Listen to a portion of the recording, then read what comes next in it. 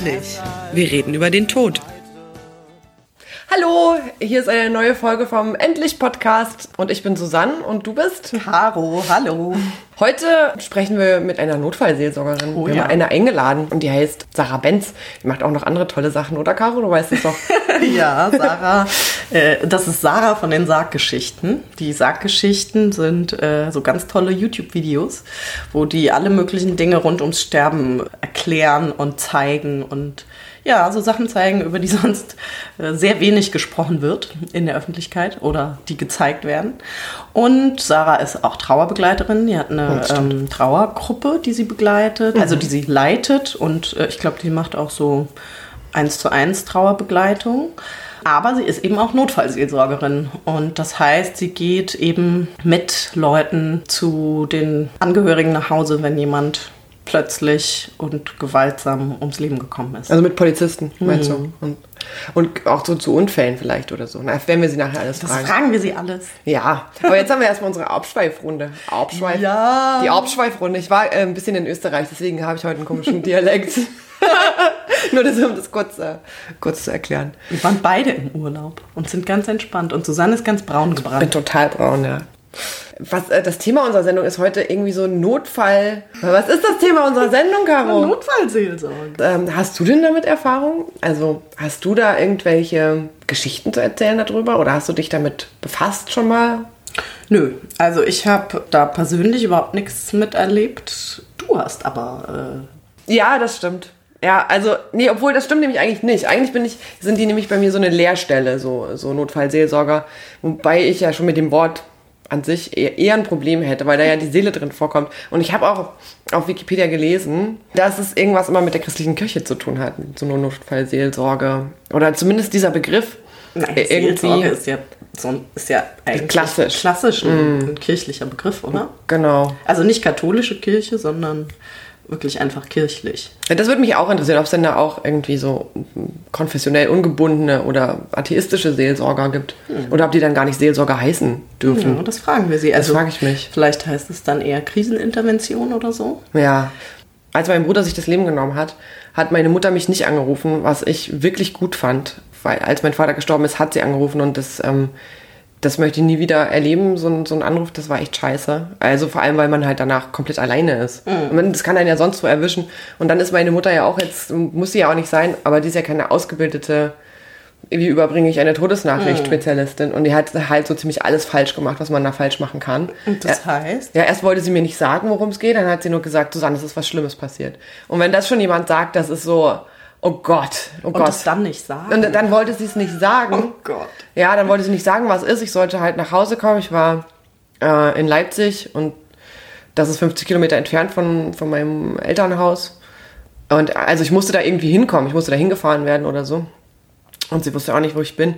Und das war alles sehr, sehr furchtbar. Also dann am Ende hat sie es dann gesagt und war halt auch außer sich, ich war außer mir. Ich war damals bei meinem Freund, der wusste auch überhaupt nicht, was zu tun oder zu sagen ist. Und hat mich dann letztlich zu ihr gefahren. Also sofort, also dieses Ganze, das ist so in so einer Sequenz in meinem Kopf abgespeichert ist, dass das irgendwie so vom Anruf bis ich dort war, eigentlich nur sehr viele Tränen und Geschrei und Auto. So, das war das Erste. Und deswegen war ich froh, dass diesmal meine Mutter mich nicht angerufen hat, sondern ich glaube, die hat die Berliner Polizei um Amtshilfe gebeten. Ich weiß nicht, ich glaube, dann machen die das auch und hat halt gesagt, sie möchte gerne, dass die kommen und mir die Nachricht überbringen. Okay. Und dann sind 2 Polizisten gekommen zur Wohnung meines Freundes. Und wie haben die das gemacht? Ja, die seltsame Sache ist, ich war gar nicht zu Hause, als sie angekommen sind. Das war kurz bevor die Kinder ins Zeltlager gefahren sind, shoppen. Ich war Zeltlager-Shopping unterwegs und ganz viel Zeug einkaufen, Gummistiefel und Regenjacken und was man halt einmal alles so braucht. Und kam dann an, also mit den Kindern zusammen, dann an und mein Freund machte mir die Tür auf und hatte schon so einen komischen Gesichtsausdruck. Ich dachte, oh Gott, was ist dem für eine Laus über die Leber gelaufen? Und hat dann die Kinder sofort abgefangen an der Tür und hat gemeint, er nimmt die jetzt mal mit, gehen jetzt mal ein Eis essen und da sind 2 Herren, die möchten mich sprechen. Ja, und das klang halt echt wie, da sind so 2 Herren irgendwie und ich dachte, oh Gott, was ist das? Was passiert jetzt? Ist irgendwas Krasses? Und dann gehe ich da zur Tür rein und da sind da halt 2 Polizisten. Und das ist für mich noch nie ein beruhigender Anblick gewesen, dass 2 Polizisten irgendwo auf mich warten. Und dann haben die halt schon so gesagt, es wäre gut, wenn sie sich hinsetzen. Und dann sind die aber stehen geblieben, was mich total irritiert hat. Und haben dann halt gesagt, ja, also so ganz schnell und straight raus, es geht um ihren Bruder, der hat sich das Leben genommen. Okay, krass. Ja. Und da war aber niemand dabei, niemand Drittes. Nee, eben nicht. Aber diese beiden Polizisten, ich glaube, die waren echt gut ausgebildet. Also der eine hat eigentlich gar nichts gesagt. Und die haben sich die ganze Zeit geweigert hinzusetzen, was ich wirklich, wirklich irritierend fand. Also vielleicht dürfen die das nicht oder was weiß ich. Und die kamen halt mit diesem Gürtel mit so Pistolen und Schlagstangen und alles hatten die halt und ich saß da. Und dann habe ich die ganze Zeit gedacht, oh Gott, sie möchten doch bestimmt sich hinsetzen und Tee trinken. Und dann wollte ich denen immer Tee machen und die wollten aber nicht, dass ich denen irgendwas mache. Und ich war total geschockt und ja, der eine hat eigentlich die ganze Zeit gar nichts gesagt und der andere war so sehr, also der hätte auch, vielleicht war der auch geschult extra oder so, aber der... Ja, die müssen wahrscheinlich in sowas schon auch ein bisschen geschult sein, ne? Wobei ich mich schon frage, warum müssen die immer ihre scheiß Waffe tragen? Weil ich meine, in so einer Situation will man doch wirklich niemandem gegenüber sitzen, der mit seiner Knarre da vor dir steht. Oder vor jemandem sitzen, weil die haben sich einfach nicht hingesetzt. Schrecklich. Ja. Ich finde das so immer schon gruselig, wenn ich auch Leute mega sehe, gruselig. die so, also wenn ich Polizisten sehe, die irgendwie diese komplette Montur irgendwie haben. Und dann in so einem Moment, das ergibt eine ungute Mischung aus Dingen, finde ich. Ja, wobei ich weiß nicht, ich fand es gar nicht so schlimm, alles. Also im Nachhinein. Insgesamt, ja. Ich war froh, dass die gekommen sind, dass die mir fremd waren, dass ich mich nicht denen irgendwie verpflichtet fühlen musste, um da jetzt irgendwie zu reagieren oder irgendwen zu trösten noch oder so. Weil das finde ich immer, das ist halt so eine komplette Überforderung einfach. Aber sind die dann geblieben, oder? Na, die sind noch eine Weile geblieben, ja, tatsächlich. Bis dann Matthias zurückgekommen ist mit den Kindern. Und dann haben sie mich nochmal gefragt, ob das jetzt soweit in Ordnung wäre, ob sie noch irgendwas tun können. Vielleicht haben sie sogar gefragt, ob sie einen Seelsorger schicken sollen, das weiß ich nicht mehr ganz genau. Aber dann dachte ich auch, müssen die nicht machen, weil da war der ja und so war das. Krass. Also ich habe solche Nachrichten tatsächlich noch überhaupt nicht überbracht bekommen. Also jedenfalls nicht von offiziellen Stellen. So.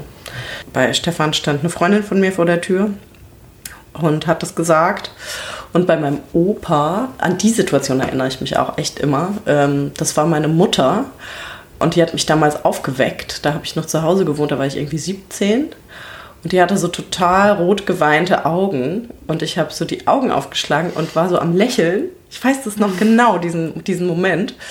Und dann habe ich ihre Augen gesehen und bin so nach hinten ins Bett irgendwie, habe mich so von ihr weggezogen, weil ich sofort wusste, irgendwas ganz Schlimmes ist passiert. Und dann hat sie gesagt, der Opa ist tot. Und dann habe ich gesagt, oh Gott, ich wusste das. Und dann hat sie gesagt, nein, das wusste keiner. Ja. Nein, das wusste keiner. Ja, und wow. Ja, das sind die einzigen Situationen. Ja, und dann gab es halt noch die Geschichte, als eben Andrea gestorben ist, meine Freundin. Und da gab es eigentlich so 2 Momente, die ich total schrecklich fand. Nämlich das eine war, als ich überhaupt erst von ihrer Erkrankung erfahren habe, also von ihrer Krebserkrankung. Das war halt Lungenkrebs und es war irgendwie von Anfang an klar, dass es total übel ist und so oder so wahrscheinlich nicht gut enden wird. Und das war total irre, weil die hat mir so ein SMS geschrieben und hat so geschrieben, hast du es schon gehört mit mir oder so? Also so ganz seltsam formuliert. Ich dachte so, what? Und wusste, aber irgendwas an dieser Nachricht hat mir gesagt, irgendwas ist nicht gut. Und dann habe ich bei ihr zu Hause angerufen und die war ja älter als ich, so Anfang 50. Und dann ging ihr Vater ans Telefon, der eigentlich in Hamburg lebt. Und da dachte ich schon, oh Gott, was ist irgendwie los? Und der sagte dann sagte ich, ja, hier ist Caroline, ist Andrea irgendwie da? Sie hat mir so eine kryptische Nachricht geschrieben. Und der sagte dann so, nee, hier ist ihr Vater, aber Andrea hat Lungenkrebs. Und ich dachte so, oh, wow. Okay, und das war schlimm. Also da war ich so mitten in der Stadt und bin halb vom Fahrrad gefallen und wusste überhaupt nicht, was los ist. Das war echt ein schlimmer Moment. Und dann der nächste Moment war eigentlich, eben als sie gestorben ist, der war einfach schräg, weil ich da eben natürlich schon wusste, dass sie stirbt. Das hat sich angekündigt und sie war dann im Krankenhaus und ich habe mich auch nochmal von ihr verabschiedet und habe da auch nochmal ihren Vater getroffen und so und da war sie einfach schon fast gar nicht mehr bei Bewusstsein und so. Also es war klar, dass sie bald sterben würde, aber wir wussten nicht wann. Und das war einfach krass, weil dann fing so dieses Warten an. Also ich wusste, ich krieg irgendwann, also das war auch in Frankfurt, die hat nicht hier in Berlin gelebt. Und ich bin dann da halt hingefahren und habe mich verabschiedet und so und bin dann wieder zurückgefahren. Ja, und dann wusste ich jetzt irgendwann, wann auch immer, kommt so ein Anruf, dass sie tot ist. Und genau so war es dann halt auch. Ich war am Arbeiten und dann hat mich eine ehemalige Kollegin und gemeinsame Freundin irgendwie angerufen und hat gesagt, ja, Andrea ist heute Morgen gestorben. Und das war echt schrecklich. Also das war so, ich muss auch ehrlich sagen, dass ich damals noch wirklich so ganz unbeleckt war, was so solche Sachen angeht. Und ich habe dann einfach weitergearbeitet. Also ich glaube, ich habe meine Mutter angerufen, weil die irgendwie auch sehr Anteil genommen hat an der ganzen Geschichte und die auch wusste, dass mir Andrea viel bedeutet. Und habe ihr das erzählt und ich fand das gut, weil ich habe in dem Moment, ich war so voll schockstarr irgendwie. Also ich konnte überhaupt nicht reagieren und habe auch nicht geweint und so. Und meine Mutter hat dann angefangen zu weinen. Und das fand ich total gut, weil dann habe ich irgendwie auch geweint und dann war diese komische unnatürliche Situation irgendwie aufgebrochen von ich stehe da mitten im Hof mitten am Tag irgendwie in der Arbeit und da ruft mich jemand an und sagt, ja, jetzt ist sie tot. So. Aber dann bin ich zurückgegangen und habe gearbeitet und das würde ich heute nicht mehr machen. Also ich würde irgendwie versuchen, dem auf irgendeine Art so ein bisschen Raum zu geben.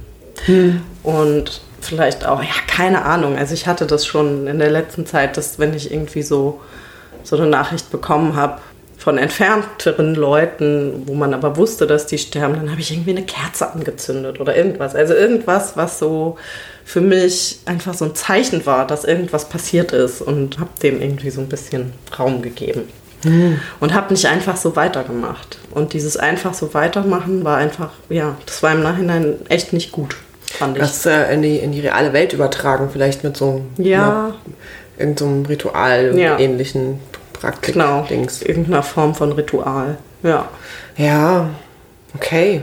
Ich finde ja das mit dem Weiterarbeiten gar nicht so schlecht. Also ich glaube, dass es auch manchmal vielleicht so ein Schock extra länger hält. Also das kann gut sein. Aber dann ist man da halt auch so ein bisschen sicher drin erstmal. Aber findest du das nicht dann total seltsam? Also das hat doch so was ganz Künstliches, oder? Du meinst, man tut dann nur so, als würde man jetzt weitermachen, was man vorher gemacht hat, als würde man sein Leben weiterleben, so wie vorher. Und eigentlich ist aber alles ganz anders, weil jetzt jemand gestorben ist. Irgendwie, also mir kommt halt persönlich diese Situation, also ich kann es nur sagen, wie es für mich so im Nachhinein war und ich habe diese Situation als total unangenehm empfunden, weil ich das so, ich wusste mir nicht anders zu helfen und habe das halt deswegen gemacht. Ja. Aber gleichzeitig fühlte es sich halt total unnatürlich an. Oder nicht natürlich, sondern so künstlich. Das fühlte sich so künstlich an, weil eigentlich hat sich halt alles verändert. Und ich habe aber so getan, als wäre noch alles so, wie es war. Ja. Und das fand ich echt schräg. Aber vielleicht ist das bei dir auch einfach nicht so. Ja, nee, ich kenne das Gefühl sehr gut. Aber tatsächlich beruhigt mich das eher. Weil ich dann denke so, nee, aber die Welt ist immer noch, das funktioniert alles genauso wie vorher. In mir drin sieht es irgendwie ganz anders aus und Sachen sind passiert und so, aber das ist jetzt so in meinem, Seele würde ich niemals sagen. So in mir drin, halt in meinem Geist oder in meinem, was weiß ich was, hat sich irgendwie alles verändert, aber außen läuft so weiter und das gibt mir so ein bisschen Sicherheit. Und vielleicht auch so eine komische Geborgenheit. Vor allem, wenn die Leute das nicht wissen, was ich ja immer viel besser finde. Ja. Und mich nicht drauf ansprechen. Na, vielleicht objektiviert es das für dich auch so ein bisschen damit, oder? Also, dass man da sozusagen, dass du das so von deinem total subjektiven, komischen, alles ist anders, einfach weglenkst auf so einen größeren Blick vielleicht? Ja, so ein Abstand vielleicht. Ja, das kann gut sein. Vielleicht ist es dann sogar noch eine Metaebene mehr, nämlich, dass ich ja zwischen mir selber und dieser normalen Welt. Naja, aber ich finde es auf jeden Fall im Hinblick darauf interessant, dass das ja total gut auch zu unseren beiden unterschiedlichen Formen sozusagen passt, überhaupt mit Trauer umzugehen. Also bei dir war es ja auch so, dass du sagst ja, dass du dann weiter funktionieren musst und weiter arbeiten willst und dass einfach alles so weitergehen soll. Und bei mir war das ja auch total passend, genau andersrum. Also ich kann ja eben dieses Gefühl, dass in mir drin alles anders ist und die Welt aber genauso weitergeht, das kann ich ja überhaupt nicht aushalten. Das findest du unerträglich? Das finde ich unerträglich. Wow. Ich konnte das wirklich, und ich habe ja auch alles dafür getan, dass mein Leben einfach komplett sich verändert hat, auch im Außen, weil ich genau diese Diskrepanz einfach nicht ausgehalten habe.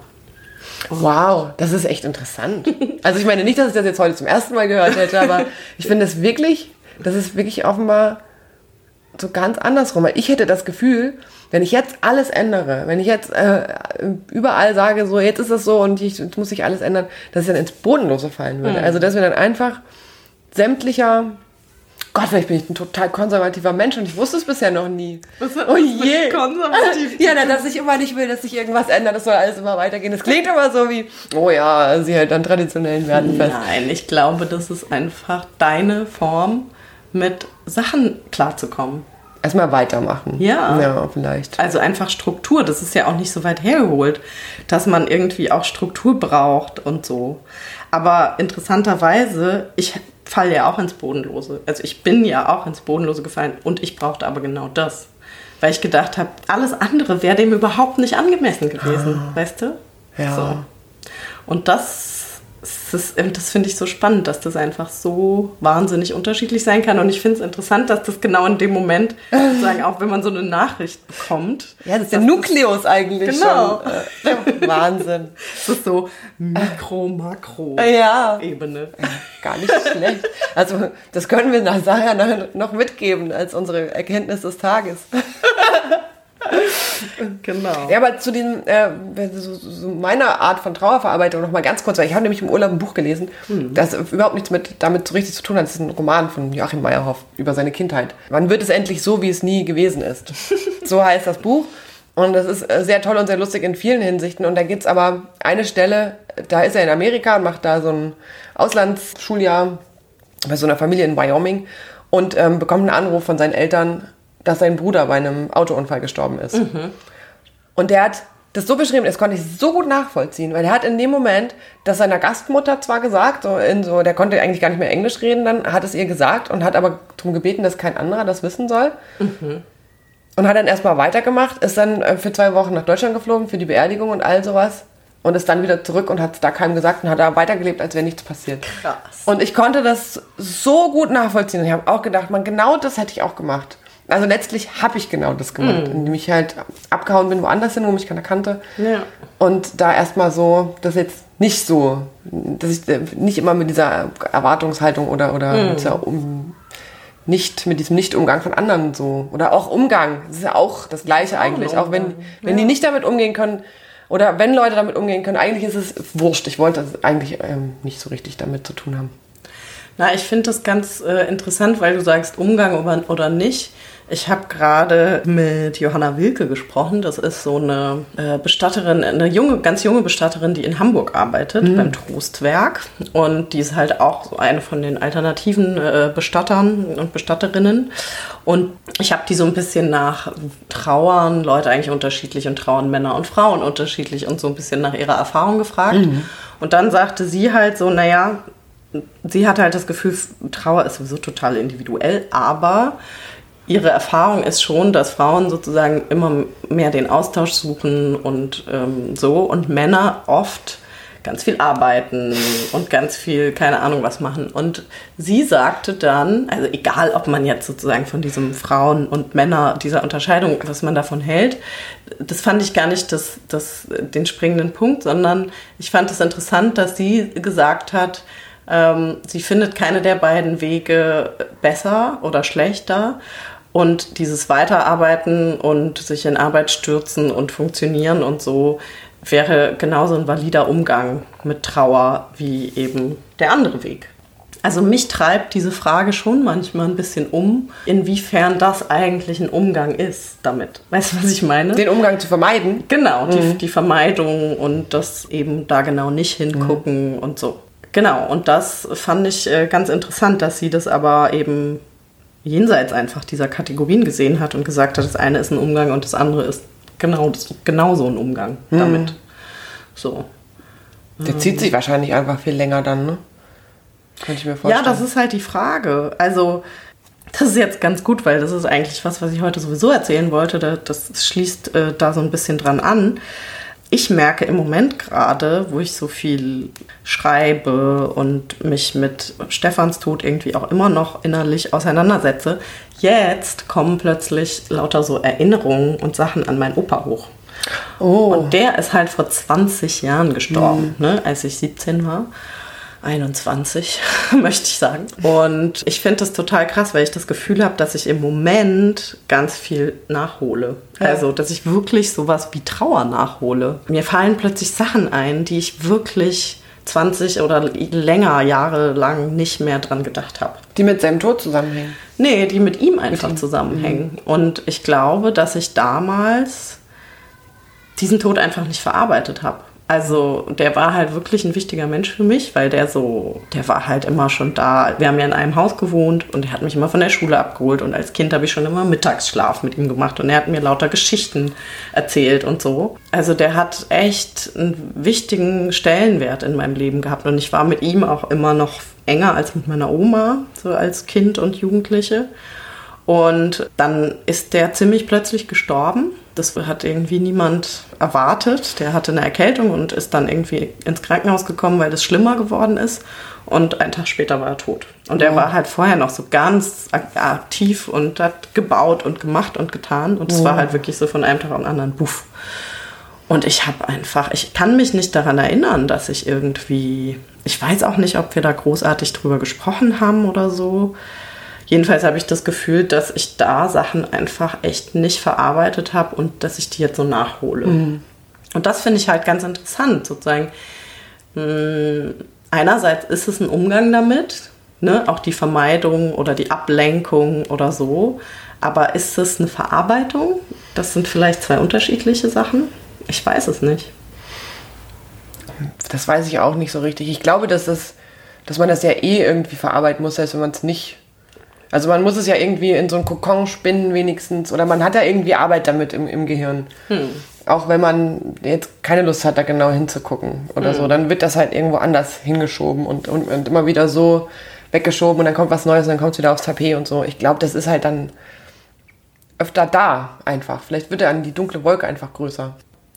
Also es erinnert mich immer ein bisschen an den Umgang, den ich hatte mit dem Tod meines Vaters halt. Weil ich da ja auch ganz lange überhaupt gar nicht hingucken wollte. Mhm. Aber jetzt tust du es ja, ne? Also jetzt beschäftigst du dich ja schon mehr damit oder hast dich mehr damit beschäftigt und beschäftigst dich zumindest mit dem Tod. Ja. Ja, also bis zu einem bestimmten Punkt geht das. Aber so richtig habe ich manchmal das Gefühl, dass ich da noch nicht will ich die Seile vielleicht auch einfach nicht so richtig loslassen. Mhm. Aber ich gucke da schon ab und zu mal rein in diesen Abgrund, aber den gibt's so, und ich habe überhaupt gar keine Lust, mich da reinfallen zu lassen. Ja, und ehrlich gesagt, also das mit dem Loslassen, das sehe ich ja mittlerweile sowieso sehr skeptisch, ob man solche Dinge jemals loslässt.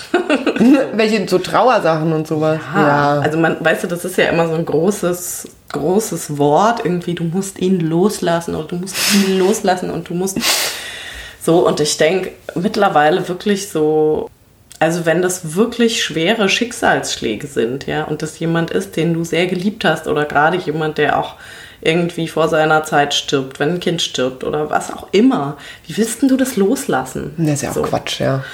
Und ich finde das ganz schön, ich bin ja Fan von Megan Devine, dieser Amerikanerin, die diese Organisation hat, Refuge in Grief.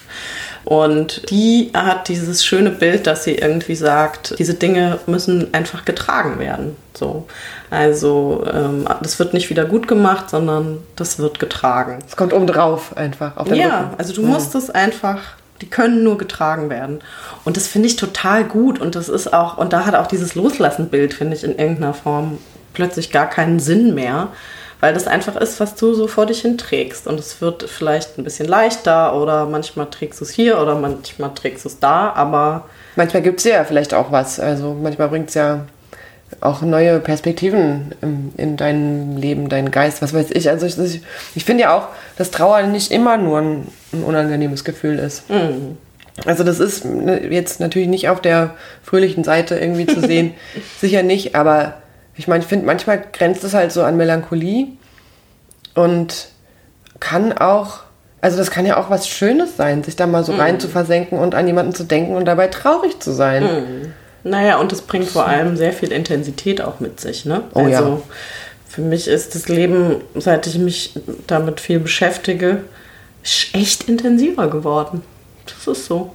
Du lebst es vielleicht auch einfach intensiver als vorher. Genau. Ja. Und das ist daran schon schön. Wobei das natürlich an ein großes Thema anknüpft, was ich auch total interessant finde, nämlich das posttraumatische Wachstum. Ja, sind das wieder diese Wellendinger? Nein. Das ist was Wissenschaftliches, Susanne. Ui. Aber ehrlich gesagt, ich glaube, dass wir dafür überhaupt gar keine Zeit mehr haben. Irgendwie glaube ich, dass das posttraumatische Wachstum Cliffhanger in der nächsten Sendung besprochen werden muss. Oh, wow. Ja, und ich wollte ja ehrlich gesagt noch eine Sache sagen, weil Susanne und ich, wir machen das ja hier quasi ohne alles und aus eigener Tasche. Und wir haben uns jetzt eine Seite eingerichtet, wo ihr uns unterstützen könnt, weil wir natürlich zwar keine Einnahmen haben, aber laufende Kosten und wir auch wirklich keine Werbung in diesem Podcast irgendwie einsprechen wollen im Moment. Nein. Genau, und deswegen gibt es eine Steady-Seite, wo es Liebe, kleine Geschenke und überhaupt gibt. Und es gibt auch einfach so einen PayPal-Button, wo man draufklicken kann, wo man dann uns unterstützen kann. Oder ihr könnt auch einfach total viel Werbung für uns machen. Empfiehlt uns euren Freunden, teilt uns auf Social Media. Yay. Oder iTunes-Bewertungen. iTunes-Bewertungen helfen auch, weil wir dann einfach besser bewertet werden und vorgeschlagen werden und so. Also wenn ihr uns unterstützen wollt, sind wir ganz glücklich darüber. Ja, aber jetzt hast du ja erstmal was vorbereitet. Ja, ich bin heute dran mit den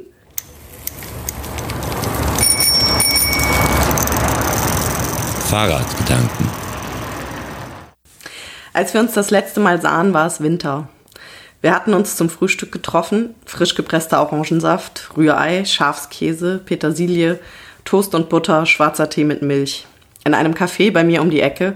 Wir saßen direkt am Fenster. Der fährt zu mir nach Hause, murmeltest du und schautest dem Bus hinterher. Diesem und jedem anderen, der in den nächsten 1,5 Stunden an uns vorüberfuhr.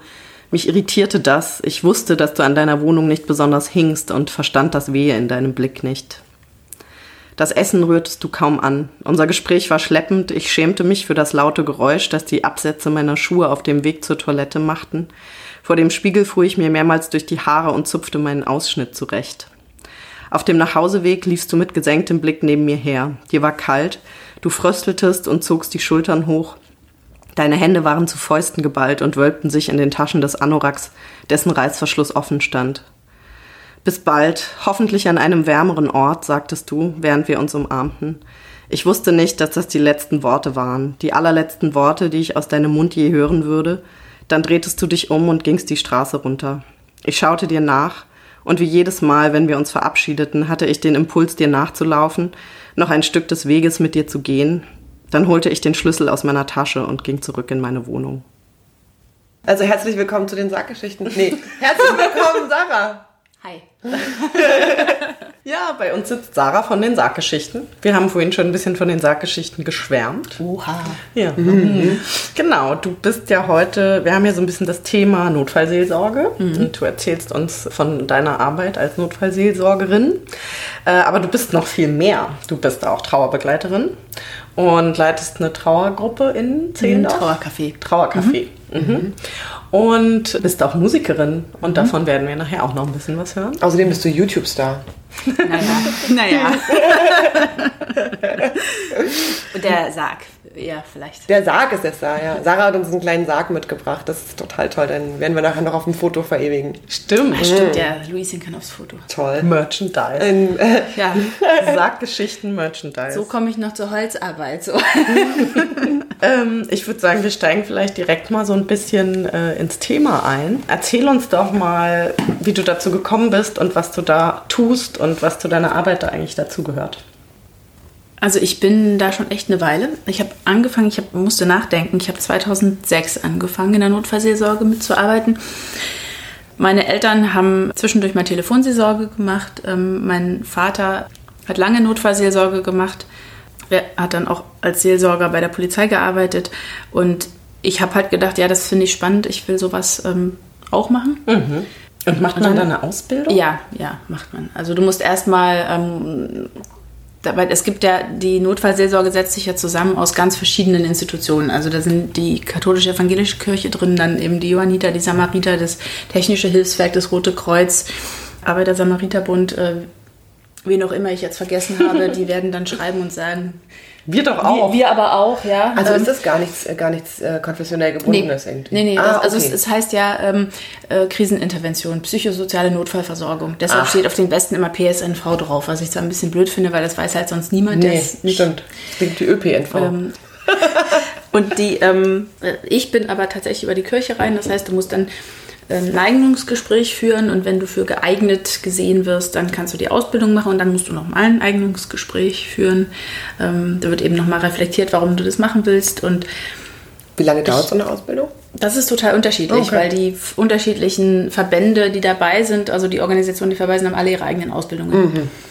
Ich glaube, ich habe damals noch gar nicht so richtig, mir war damals noch nicht so klar, warum ich das mache, aber jetzt ist es mir total klar. Also ich weiß nicht, wahrscheinlich bin ich da so unbewusst reingerutscht, weil das ist gerade der Moment, wo Leuten Abschiede weggenommen werden. Wenn wir jetzt reden über Bestattung und was ist wichtig bei Bestattung, dann ist das eben oft eine Hausaufbauung kannst du machen und du kannst Abschiednahmen machen und du kannst da ganz lange noch sitzen und nimm dir die Zeit und du hast 36 Stunden. Wenn jemand beschlagnahmt wird, und das sind bei den Einsätzen fast immer Beschlagnahmungen, das heißt, der Tote wird weggenommen von der Polizei, weil er erstmal Beweisstück ist der Untersuchung, weil nicht klar ist, woran er gestorben ist. Dann hast du nicht diese 36 Stunden oder den Tag oder was weiß ich, sondern dann hat man, vielleicht irgendwie 1 Stunde, 20 Minuten, wo lauter Leute im Haus rumrennen oder man darf nicht hin und das ist halt eine sehr, sehr unruhige Zeit, wo überhaupt kein Raum ist für Abschiednahme, weil die ganzen Professionen, die da sind, haben alle eine andere Aufgabe. Niemand ist dafür da, jetzt für die Zugehörigen da zu sein und mit denen irgendwie einen Abschied durchzuführen oder überhaupt einen Raum zu schaffen. Da ist gar kein Raum dafür, sowas zu machen. Und genau deshalb mache ich das, weil mir das so wichtig ist, weil ich denke, sowas muss möglich sein und die meisten Leute wissen ja gar nicht, ob sie das wollen oder nicht, haben sich damit ganz wahrscheinlich noch nie beschäftigt. Die meisten Professionen, ich sag mal so, Polizisten oft raten ab. Machen Sie das lieber nicht und so. Naja, die Sätze, ne, die kennt ihr ja. Die kennt ihr ja. Und das, also wenn dann halt keiner da ist, der sagt, aber das könnte doch wichtig sein, dann passiert es nicht. Mhm. So. Aber wie ist das? Also du sagst sozusagen, in dem Moment ist der Abschied nicht möglich und dann bist du da, um Dinge zu verändern, aber ist es nicht möglich, sozusagen nachträglich nochmal, wenn dann eben der Körper nicht mehr beschlagnahmt ist, sich dann nochmal zu verabschieden oder wie funktioniert das? Auf jeden Fall. Also wenn das nicht zustande kommt oder der Körper nicht da ist, manchmal ist das ja auch eine Überbringung von einer Todesnachricht oder derjenige ist schon weg und dann komme ich danach und dann geht es nicht, dann sage ich das denen auch immer, den Leuten. Ich sage, sucht euch einen Bestatter, wo ihr nochmal Abschied nehmen könnt, wo das möglich ist. Aber es ist einfach was ganz anderes, ob ich nach 5, 6 Tagen jemanden nochmal sehe, der gekühlt aus der Pathologie kommt. Oder ob ich in dem Moment, wo das gerade passiert ist, das nochmal begreifen kann. Also das ist einfach was anderes. Ich habe einen Fall erlebt, da war ein Junge gestorben und die Mutter war nicht in Berlin. Die war beruflich unterwegs und die war am Telefon und die hat den Polizisten angebettelt, dass die bitte noch warten, weil sie das Kind noch sehen will. Und ich stand auf der anderen Seite bei dem Vater und ich habe so ein schlechtes Gefühl gehabt, weil ich immer dachte, das geht nicht, die müssen warten, die Mutter muss ihr Kind sehen. Und ich habe quasi von der anderen Seite gebettelt und in dem Fall hat es nicht geklappt. Der war irgendwie nicht einsichtig, die hätten halt eine halbe Stunde irgendwie noch warten müssen und das ging nicht wegen der Abläufe und die Gerichtsmedizin war unterwegs. Wahnsinn. Und dann habe ich gesagt, okay, dann müssen wir irgendwie jetzt, aber der Vater muss sich noch verabschieden.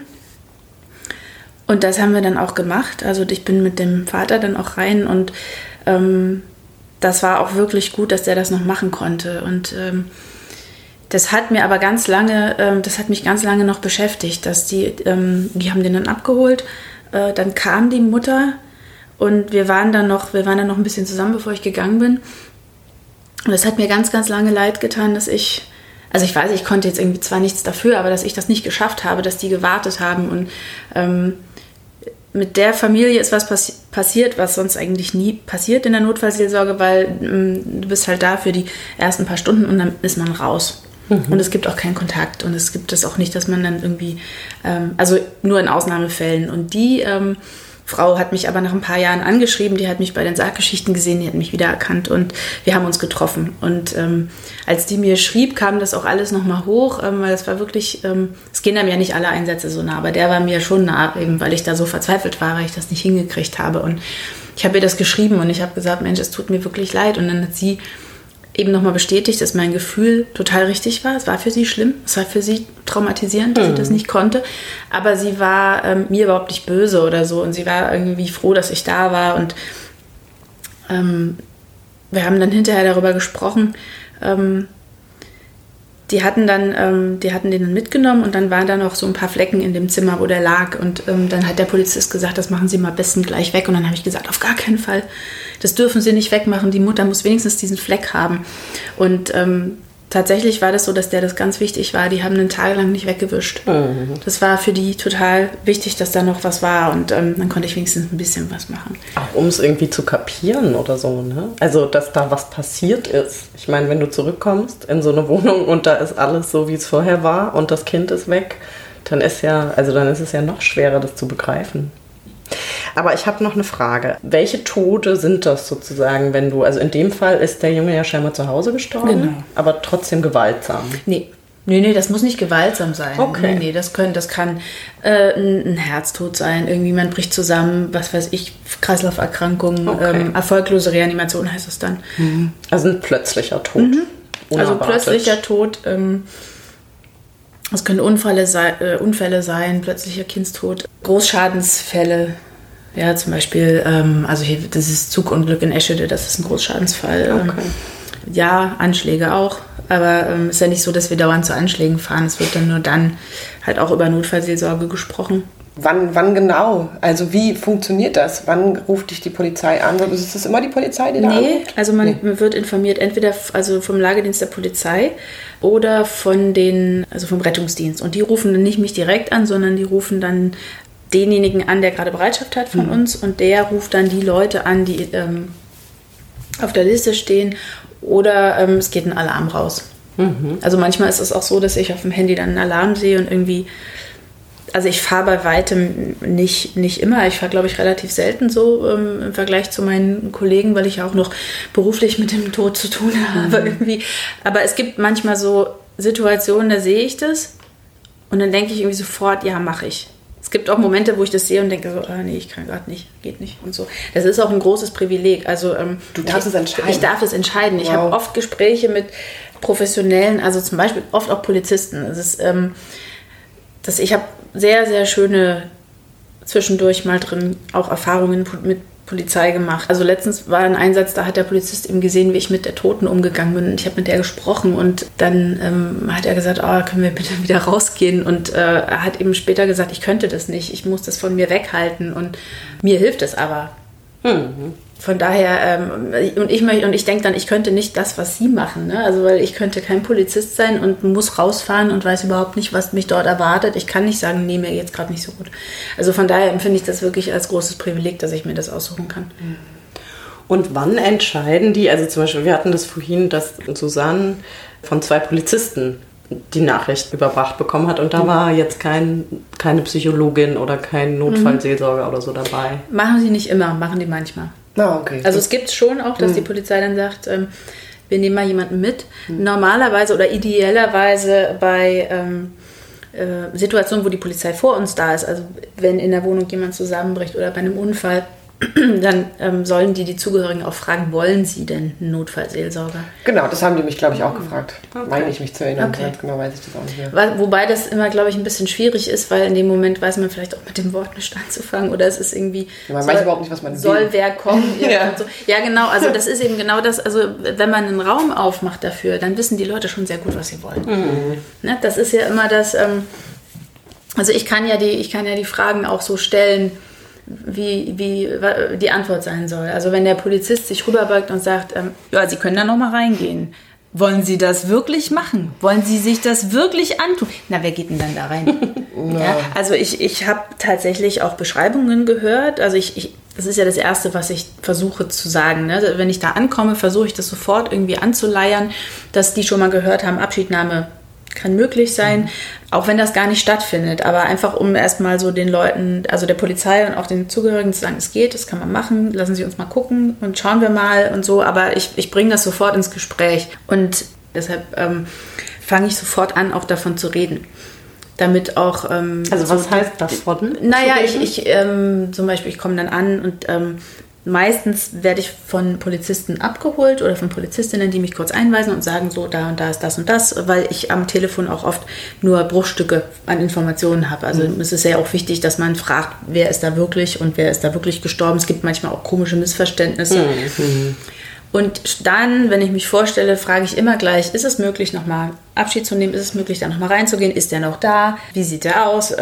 Damit die also schon wissen, aha, okay, das könnte möglich sein, dass sowas passiert. Also die Polizisten quasi, dass du die schon einordest. Ja. Genau, dass ich dann schon mal, wenn die Zugehörigen dann das nicht wollen, dann passiert es auch nicht. Aber wenn es nicht im Raum steht, nimmt es keinen Platz ein. Und das ist, ja, wenn da keiner von spricht, dann passiert es nicht. Und wenn man die Leute gut begleitet, dann, und die wollen das, dann verkraften die das auch. Also die machen das ja nicht aus Bosheit, dass sie Nein sagen. Ne? Oder dieser Satz, behalten Sie mal lieber in Erinnerung. Das ist ja oft auch so, dass man dann denkt, oh Gott, wenn die jetzt zusammenkrachen, ja, wer kümmert sich dann? Ne? Und die Polizei muss ja dann auch weiter, die haben ja nicht ewig Zeit. Oder gerade auch die Rettungssannis, die dann da vor Ort sind, die müssen ja dann weiter. Dann klingelt ja wieder das Telefon.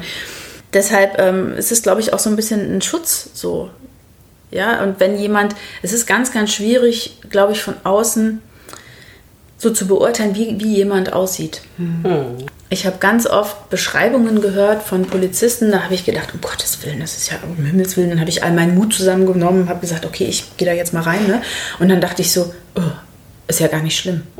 So, also die Bilder im Kopf sind 1000-mal schlimmer gewesen. Immer. Und wenn ich mir aber vorstelle, ich höre das und dann sagt noch jemand, ja, überlegen Sie sich das immer mal gut, naja, dann mache ich das nicht. Ja. Und dann ist es immer wichtig, denen irgendwie so ein Gefühl zu geben wie, ja, halten Sie sich fest an mir, wenn Sie wollen, oder nehmen Sie sich ganz viel Zeit. Sie müssen ja da auch nicht reinrennen, Sie können ja auch, Sie können auch durch die Finger gucken. Und Sie können auch die Augen zumachen und wieder aufmachen. Und wenn Ihnen jetzt die Beine klapprig wären, also ich sage das denen jetzt nicht alles so an einem Stück, ne, aber wenn jemandem die Beine klapprig wären oder jemand anfängt zu schreien, dann ist das nichts Schlimmes. Und es ist schon gar kein Zeichen dafür, dass die irgendwas nicht verkraften, sondern es ist eine ganz normale Reaktion auf ein schreckliches Ereignis, was da gerade passiert ist. Und wenn die merken, dass sie sich selber wieder stabilisieren, dass sie das schaffen, ja, dass sie sich irgendwo festhalten können, dann findet eine ganz große Selbstwirksamkeit, also die empfinden dann eine ganz große Selbstwirksamkeit. Also dieses, ich habe es selber geschafft. Also wenn in dem Moment, wo dieser Schreck kommt, jemand aus so einer Situation rausgerissen wird, ne? Also weil jemand vielleicht reingeht und denkt, um Gottes Willen, Hilfe, das sieht ja so schrecklich aus. Und dann sagt der Polizist, ja, habe ich Ihnen gleich gesagt, was für eine scheiß Idee, Sie sehen ja, sofort die Frau rausbringen oder irgendwas. Also das ist mir jetzt noch nicht passiert, aber das ist in dem Moment, wo man das abbricht, bleibt ja der Schreck. Also wenn Leute zu mir gesagt haben, weil ich bin eben ja sehr für Abschiednahme, merkt man ja, ne? Also wenn Leute mir erzählen, dass sie das nie wieder machen würden und es war eine ganz, ganz schreckliche Erfahrung und dann fragt man nach, dann war immer irgendwas, was nicht gestimmt hat. Und oft war es nicht genug Zeit haben, ohne dass man Informationen hat, in die Situation geschubst werden. Ja, niemanden zu haben, an dem man sich festhalten kann. Ja, damit jemand drüber reden kann. So, auch dann, oder der dann irgendwie dabei ist. Ja. Ja. Und auch der erklärt. Der einfach Sachen erklärt auch. Also ich habe letztens eine Frau begleitet, die hatte als ich kam und der Mann lag mit einer Decke, also zugedeckt, nicht den Kopf, aber so zugedeckt bis zur Brust, auf dem Boden und die hat ihn die ganze Zeit gestreichelt.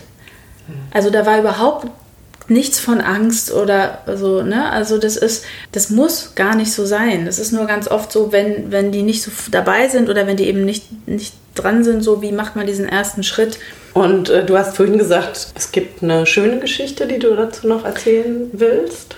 Das würde mich interessieren. Die schöne Geschichte. Wir wollen die schöne Geschichte hören. Also da war ein kleineres Kind gestorben und ich bin dann mit einer Kollegin hingekommen und es war eine sehr kleine Wohnung und ich habe gesagt, wo sind denn die Eltern? Und die waren in einem anderen Zimmer und es stand ein Polizist in dem Wohnzimmer und ich habe gefragt, gesagt, ja, wie ist denn das? Abschiednahme, das wäre, glaube ich, wichtig, gerade bei einem Kind. Und dann hat er gesagt, auf gar keinen Fall, das geht gar nicht, das kann man nicht machen, das ist schrecklich. Und dann lag der auch so komisch eingewickelt in so eine Decke. Das finde ich auch, also je mehr verdeckt ist, desto mehr Angst. Bei mir geht das so. Wenn jemand verdeckt ist, habe ich immer mehr Angst, als wenn jemand so offen liegt, weil dann sieht man nämlich, wie derjenige aussieht. Und dann bin ich hin, habe die Decke zurückgeschlagen und das war also ein ganz niedliches Kind, hatte halt aber ein paar Spritzer auf dem Gesicht. Und dann habe ich gesagt, okay, wir müssen dem Kind das Gesicht waschen. Und dann müssen die Eltern das nochmal sehen. Und und das war jetzt nicht so ganz einfach. Und dann bin ich aber zu dem Kripo-Beamten in die Küche gegangen und der hat dann nicht gleich Nein gesagt und dann habe ich angefangen zu betteln und habe halt gesagt, bitte, das ist einfach total wichtig und dass das Gesicht sauber ist, dass die nochmal einmal einen Blick haben auf ein sauberes Gesicht und irgendwann hat er gesagt, machen Sie es einfach und dann bin ich hin, habe zu der Mutter gesagt, ich darf dem Kind das Gesicht abwaschen und dann guckt die mich an und sagt, darf ich das machen? Und habe ich sofort gesagt, natürlich, auf jeden Fall.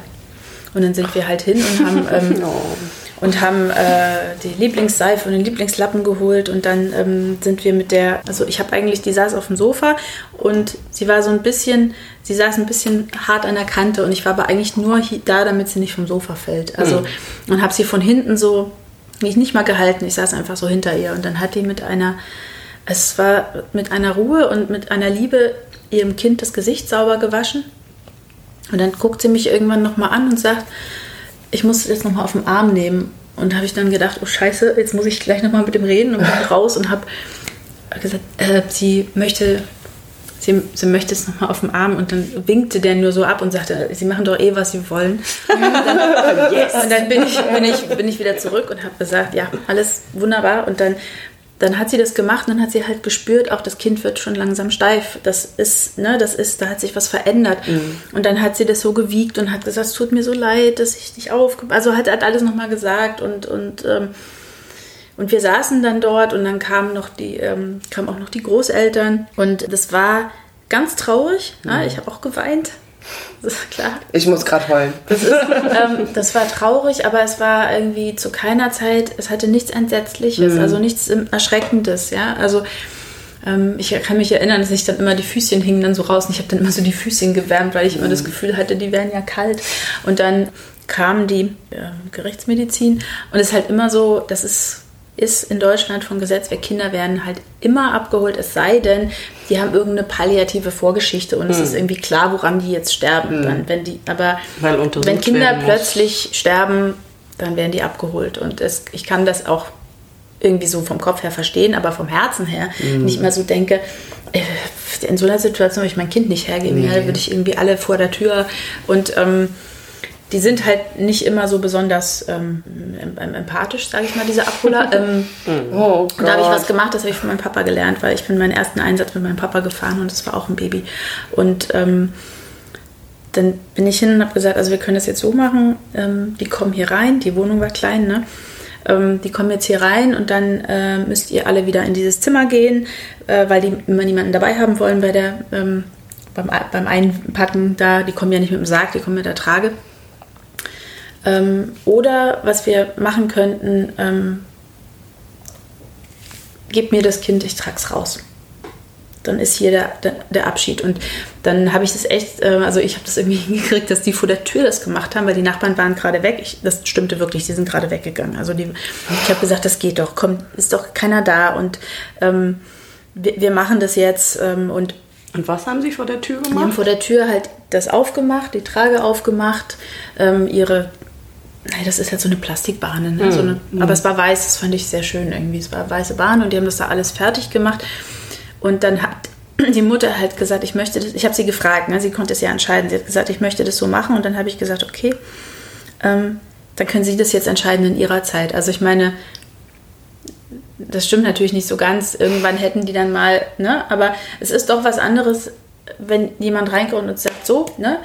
Oder sie weiß, sie kann mir das jetzt in 2 Minuten oder in 5 Minuten und so. Und dann hat sie noch da gesessen eine Weile. Und dann hat sie gesagt, okay, dann haben die noch ein Kuscheltier geholt und die Lieblingsdecke so. Und es war so ein bisschen eingepackt. Und dann hat sie mir das auf den Arm gegeben. Und ich bin dann raus und habe mich unheimlich bei denen bedankt. Also ich war so wahnsinnig dankbar bei dem Kripo-Beamten, bei dem Polizisten, bei den 2 Trägern. Und wenn ich dann halt so rausgehe aus so einem Einsatz, klar, das war halt einer der Bewegenden, ne? Also es hat mich sehr, sehr gerührt alles.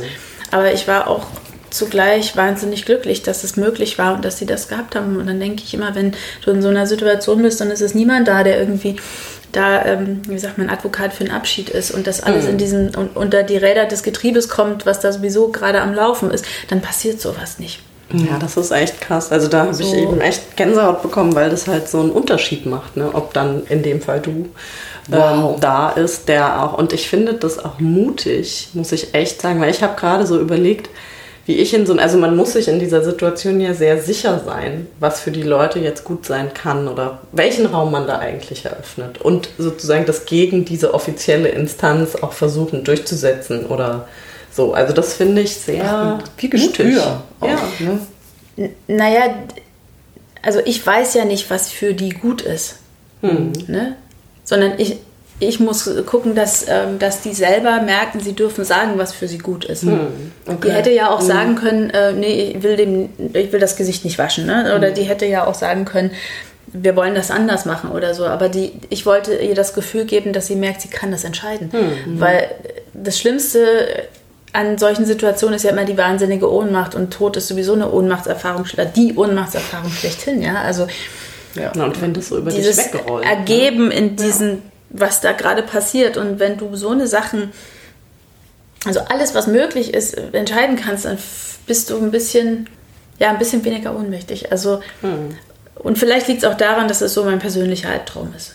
Also wenn mir das passieren würde und mir würde jemand sagen, ja, sorry, da geht jetzt keiner mehr hin oder so, ich glaube, ich würde ausflippen. Das ist, wir haben die Saalgeschichte über die Totenfürsorge gezeigt, da hatten wir Premiere und dann hat sich im Publikum eine Frau gemeldet, die hat erzählt, dass ihr Mann in einem Krankenhaus in Berlin gestorben ist und sie war nicht in der Stadt und sie kam angefahren und war irgendwie abends dann dort und hat gesagt, ich möchte meinen Mann sehen. Und da haben die gesagt, nö, Öffnungszeiten ist hier nicht die Pathologie, das geht nicht, kommen Sie morgen wieder.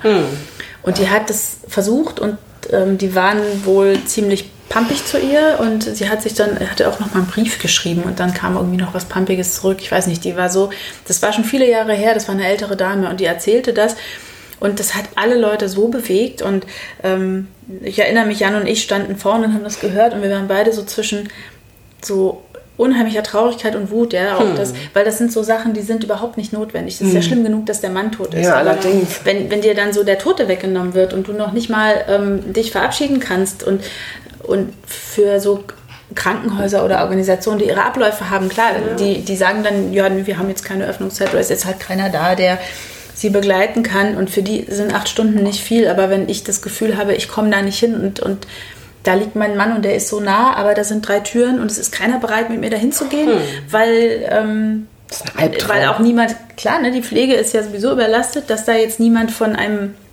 schwerkranken Menschen irgendwie weggehen kann und sagen kann, ja, ich gehe jetzt mal mit der, kann ich dann zwar irgendwie auch verstehen, aber dann ist was am System nicht in Ordnung. So, also das sind so Gedanken, da wäre ich immer ganz doll bedrückt. Ja, und ich finde, man merkt halt auch an der Geschichte, dass das wirklich Dinge sind, die nachwirken. Ne? Also, dass die sozusagen das ist eine Situation, die nicht mehr reproduziert werden kann, die nicht mehr irgendwie, wo du nicht irgendwas nachholen kannst und das wirkt halt nach und das wirkt sich aus. So. Und ich glaube halt, dass genau diese Geschichten, die du auch erzählst, ob man diese Dinge tut oder nicht, ob da jetzt ein Polizist dein Kind irgendwie in den Sarg legt und wegträgt oder ob du das nochmal in den Arm nimmst und es dann sozusagen loslässt in dem Moment, das macht einen Unterschied für deine Trauer und für deinen weiteren Trauerweg und die Trauerarbeit. Total. Und das finde ich echt krass und ich finde es auch wieder total toll, dass wir dich jetzt hier haben, weil das so nochmal so deutlich macht, wie wichtig eben diese guten Berater in solchen Situationen sind oder Leute, die wissen, was möglich ist oder die zumindest versuchen, Dinge möglich zu machen. Ob das jetzt der Bestatter ist oder ob das so eine Institution ist, wie du sie da in dem Moment repräsentierst, das ist echt wichtig. Ja, und die den Menschen halt auch zugewandt sind, ne? Den Zugehörigen. Kannst du mal kurz erklären, warum du immer Zugehörige sagst? Das ist ein bisschen politisch, dass wir das machen, ja. Also die meisten sagen ja Angehörige und damit ist aber ganz oft nur Familie gemeint und nur Verwandtschaft, also Blutsverwandtschaft. Oft sind ja Freunde oder Wahlfamilien viel wichtiger für die Leute. Ja? Also mit welchem Recht darf dann irgendwie der Bruder durch, weil er blutsverwandt ist, aber der beste Freund nicht oder so. Und deshalb sagen wir Zugehörige, das umfasst halt alle Leute. Aber man könnte doch auch den Begriff Angehörige reclaimen. Könnte man auch. Man könnte sozusagen, es gibt auch Leute, die das so verwenden und sagen, ja, ich meine die alle mit. Ja. Und ich sage, ja, das finde ich in Ordnung, aber weil es genug Leute gibt, die anderen noch nicht mitmeinen, sagen wir es halt dazu. Ja, wir wissen ja auch beim Gendern, dass Mitmeinen nicht reicht, ne? Außerdem hat Jens Friebe ist mir gerade eingefallen, den hatten wir doch mal in der Folge hier, der wollte eine Punkband gründen, die Angehörigen heißt. Das ist mir jetzt gerade eingefallen. Auch nicht schlecht, ja.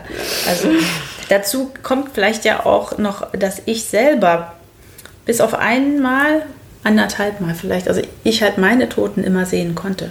Also dass ich halt so das Gefühl hat, also man kann ja nie sagen, ich weiß, wie es dir geht oder ich weiß nicht, wie das sich für andere Leute anfühlt, aber ich kann für mich sagen, dass es mir unheimlich geholfen hat. Und als mein bester Freund gestorben ist, der ist im Krankenhaus gestorben und ich bin da mit dem Taxi hingefahren, also der Taxifahrer ist schnell gefahren und dann bin ich vom Taxi zur Station gerannt und während ich gerannt bin, habe ich mich noch gefragt, warum rennst du denn eigentlich? Also es war so ich bin gerannt, da hochgehechtet und habe irgendwie gedacht, eigentlich müsstest du ja nicht rennen, der ist ja tot. Ich bin trotzdem gerannt und dann bin ich zum Zimmer und die machen ja in Krankenhäusern die schließen das Zimmer immer ab, wenn jemand gestorben ist. Mhm. Ach, ernsthaft? Ja. Das wusste ich gar nicht. Ja, damit halt irgendwie niemand reingeht, der nicht weiß oder irgendwie so, da gibt es in den meisten Krankenhäusern gibt es da so eine Policy, wird dann halt abgeschlossen. Und ich bin da den Gang runtergerast und habe geklinkt und die Klinke war zu und dann kam jemand auf mich zu und wollte irgendwas, so ein Personal, irgendwie eine Schwester oder so, und dann habe ich gesagt, aufmachen. Ja, im Moment, ich sage, sie machen sofort die Tür auf.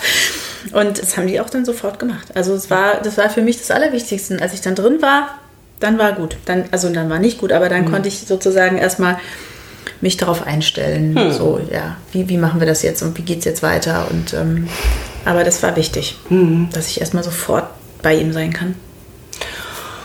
Und sag mal, wie ist das so für dich? Also, wenn du diese Arbeit machst, wie kommst du damit klar? Also, hast du da Strategien, wie du das von dir weghältst oder nicht von dir weghältst oder mitnimmst oder nicht mitnimmst? Nee, weghalten nicht, weil weghalten ist, glaube ich, eine, nicht so gesunde Strategie. Obwohl ich dann auch wieder sagen muss, wenn ich jetzt jeden Tag irgendwie tote Leute um mich herum hätte, dann... Also man kriegt schon eine andere Haltung dazu. Ich versuche es durch mich durchfließen zu lassen und halt zu gucken. Das sind jetzt auch 2 Geschichten, die ich euch erzählt habe, die mich sehr berührt haben. Es gibt auch welche, wo das nicht so ist, wo ich dann sagen kann, okay, das war jetzt anstrengend, aber jetzt gehe ich nach Hause und es ist in Ordnung. Es sind ja nicht meine Menschen, die da sterben. Also ich trauere ja nicht mit denen mit. Ich bin betroffen und von daher, wenn mich was belastet, dann weine ich halt oder ich spreche drüber oder du träumst davon? Selten. Ja, wirklich? Selten, ja. Okay. Also tatsächlich, das war am Anfang, so ganz, ganz am Anfang gab es mal ein paar, wo ich so unvorbereitet in Situationen gekommen bin mit Toten, die ich selber eben auch nicht vorbereitet war. Da gab es das mal, dass ich davon geträumt habe, aber jetzt nicht mehr so.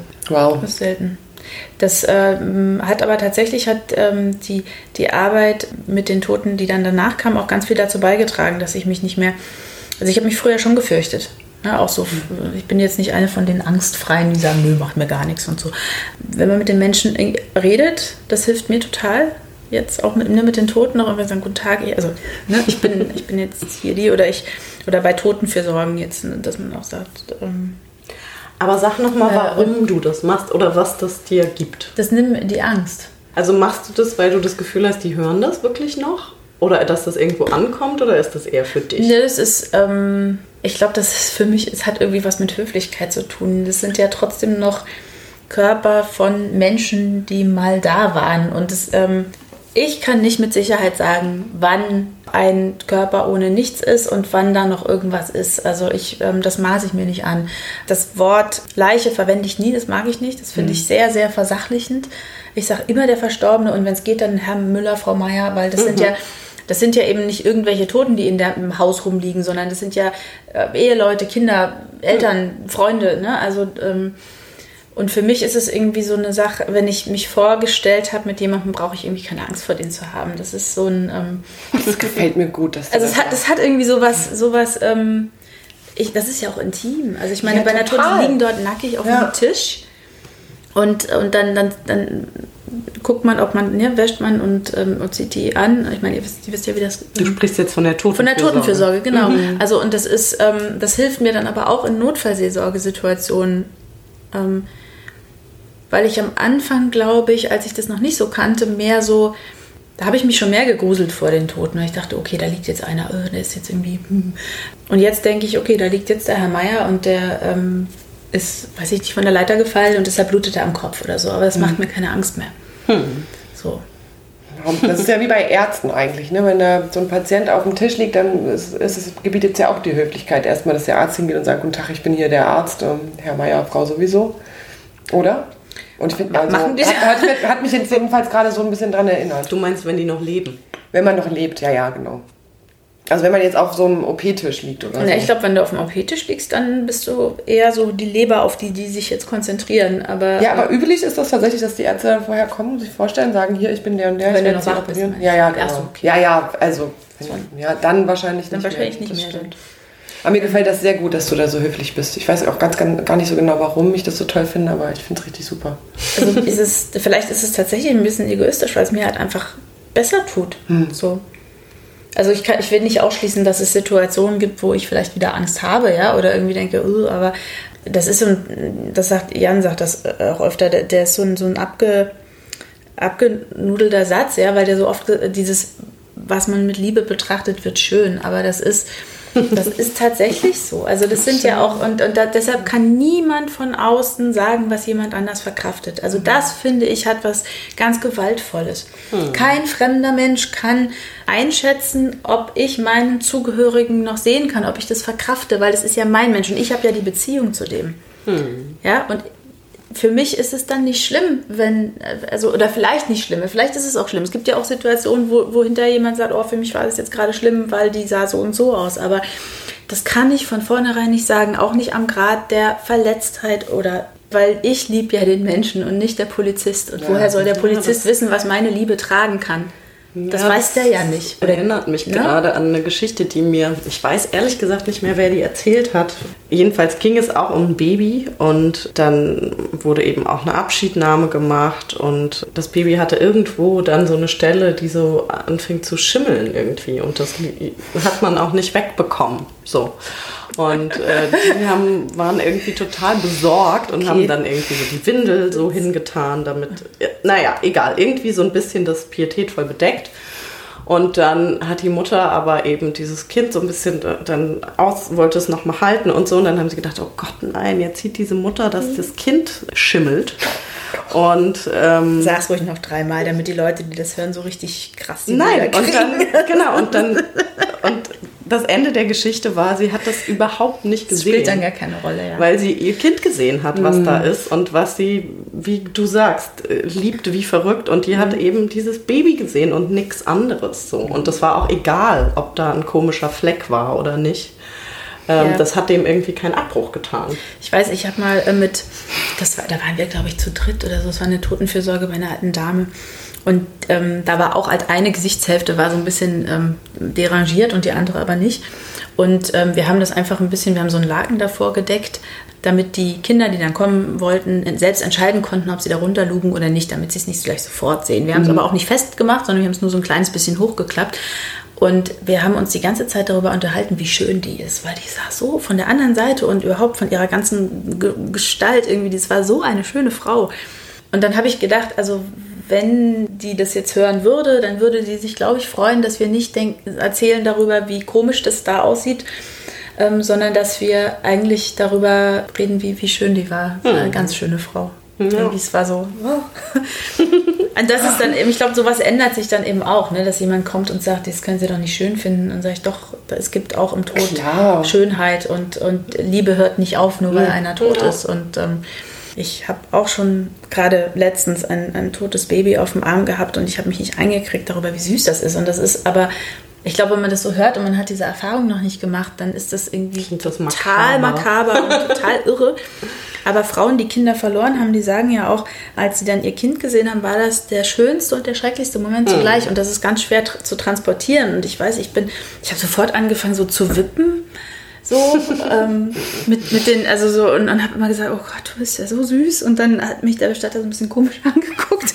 Und dann habe ich gesagt, ja, ist ja schon gut, es war jetzt nur so ein Moment. Also, aber natürlich sieht man tote Menschen auch an. Ja, es gibt ja auch irgendwie manchmal welche, die einem nicht so sympathisch sind. Das gibt es halt ja auch. Also, ja, dass man sagt, ich kann jetzt leider mit dem nicht so viel anfangen oder mit der, aber es gibt eben auch das andere.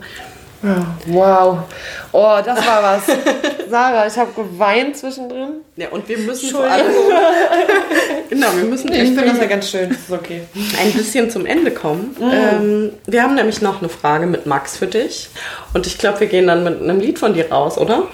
Mit einem Lied rausgehen und eine Max-Frage vorher stellen? Okay. Würde ich sagen. Gut, machen wir. Und zwar stellen wir dir die Frage Nummer 15 aus dem Fragebogen von Max Frisch und die lautet: Wenn Sie einen toten Menschen sehen, haben Sie dann den Eindruck, dass Sie diesen Menschen gekannt haben? Ja-Nein-Frage. Das ist ja total gut gerade. Ja, ne, finde ich eigentlich, jetzt finde ich, passt das irgendwie rein. Ja, manchmal nicht.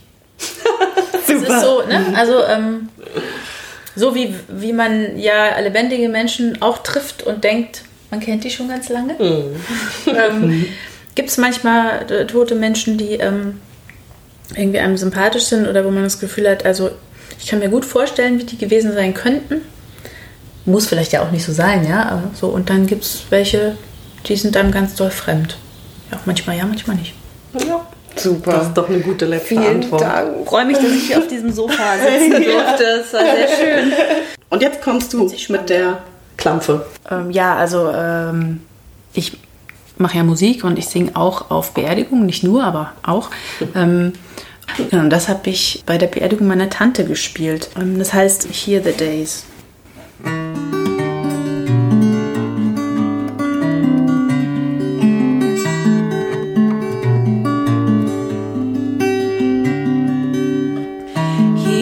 Days that we'll be singing ancient songs from underwater. My youth is fading and I long to see my face in mother's daughter. The day I find that you're not there, feel the ashes in my hair, and I wish I could have flown with you. Spring will always come, there are always some wishes that will not come true, that will not come true.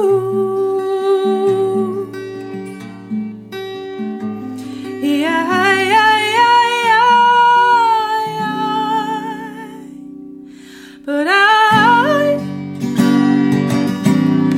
wanna find my own, and I wanna find my own, and I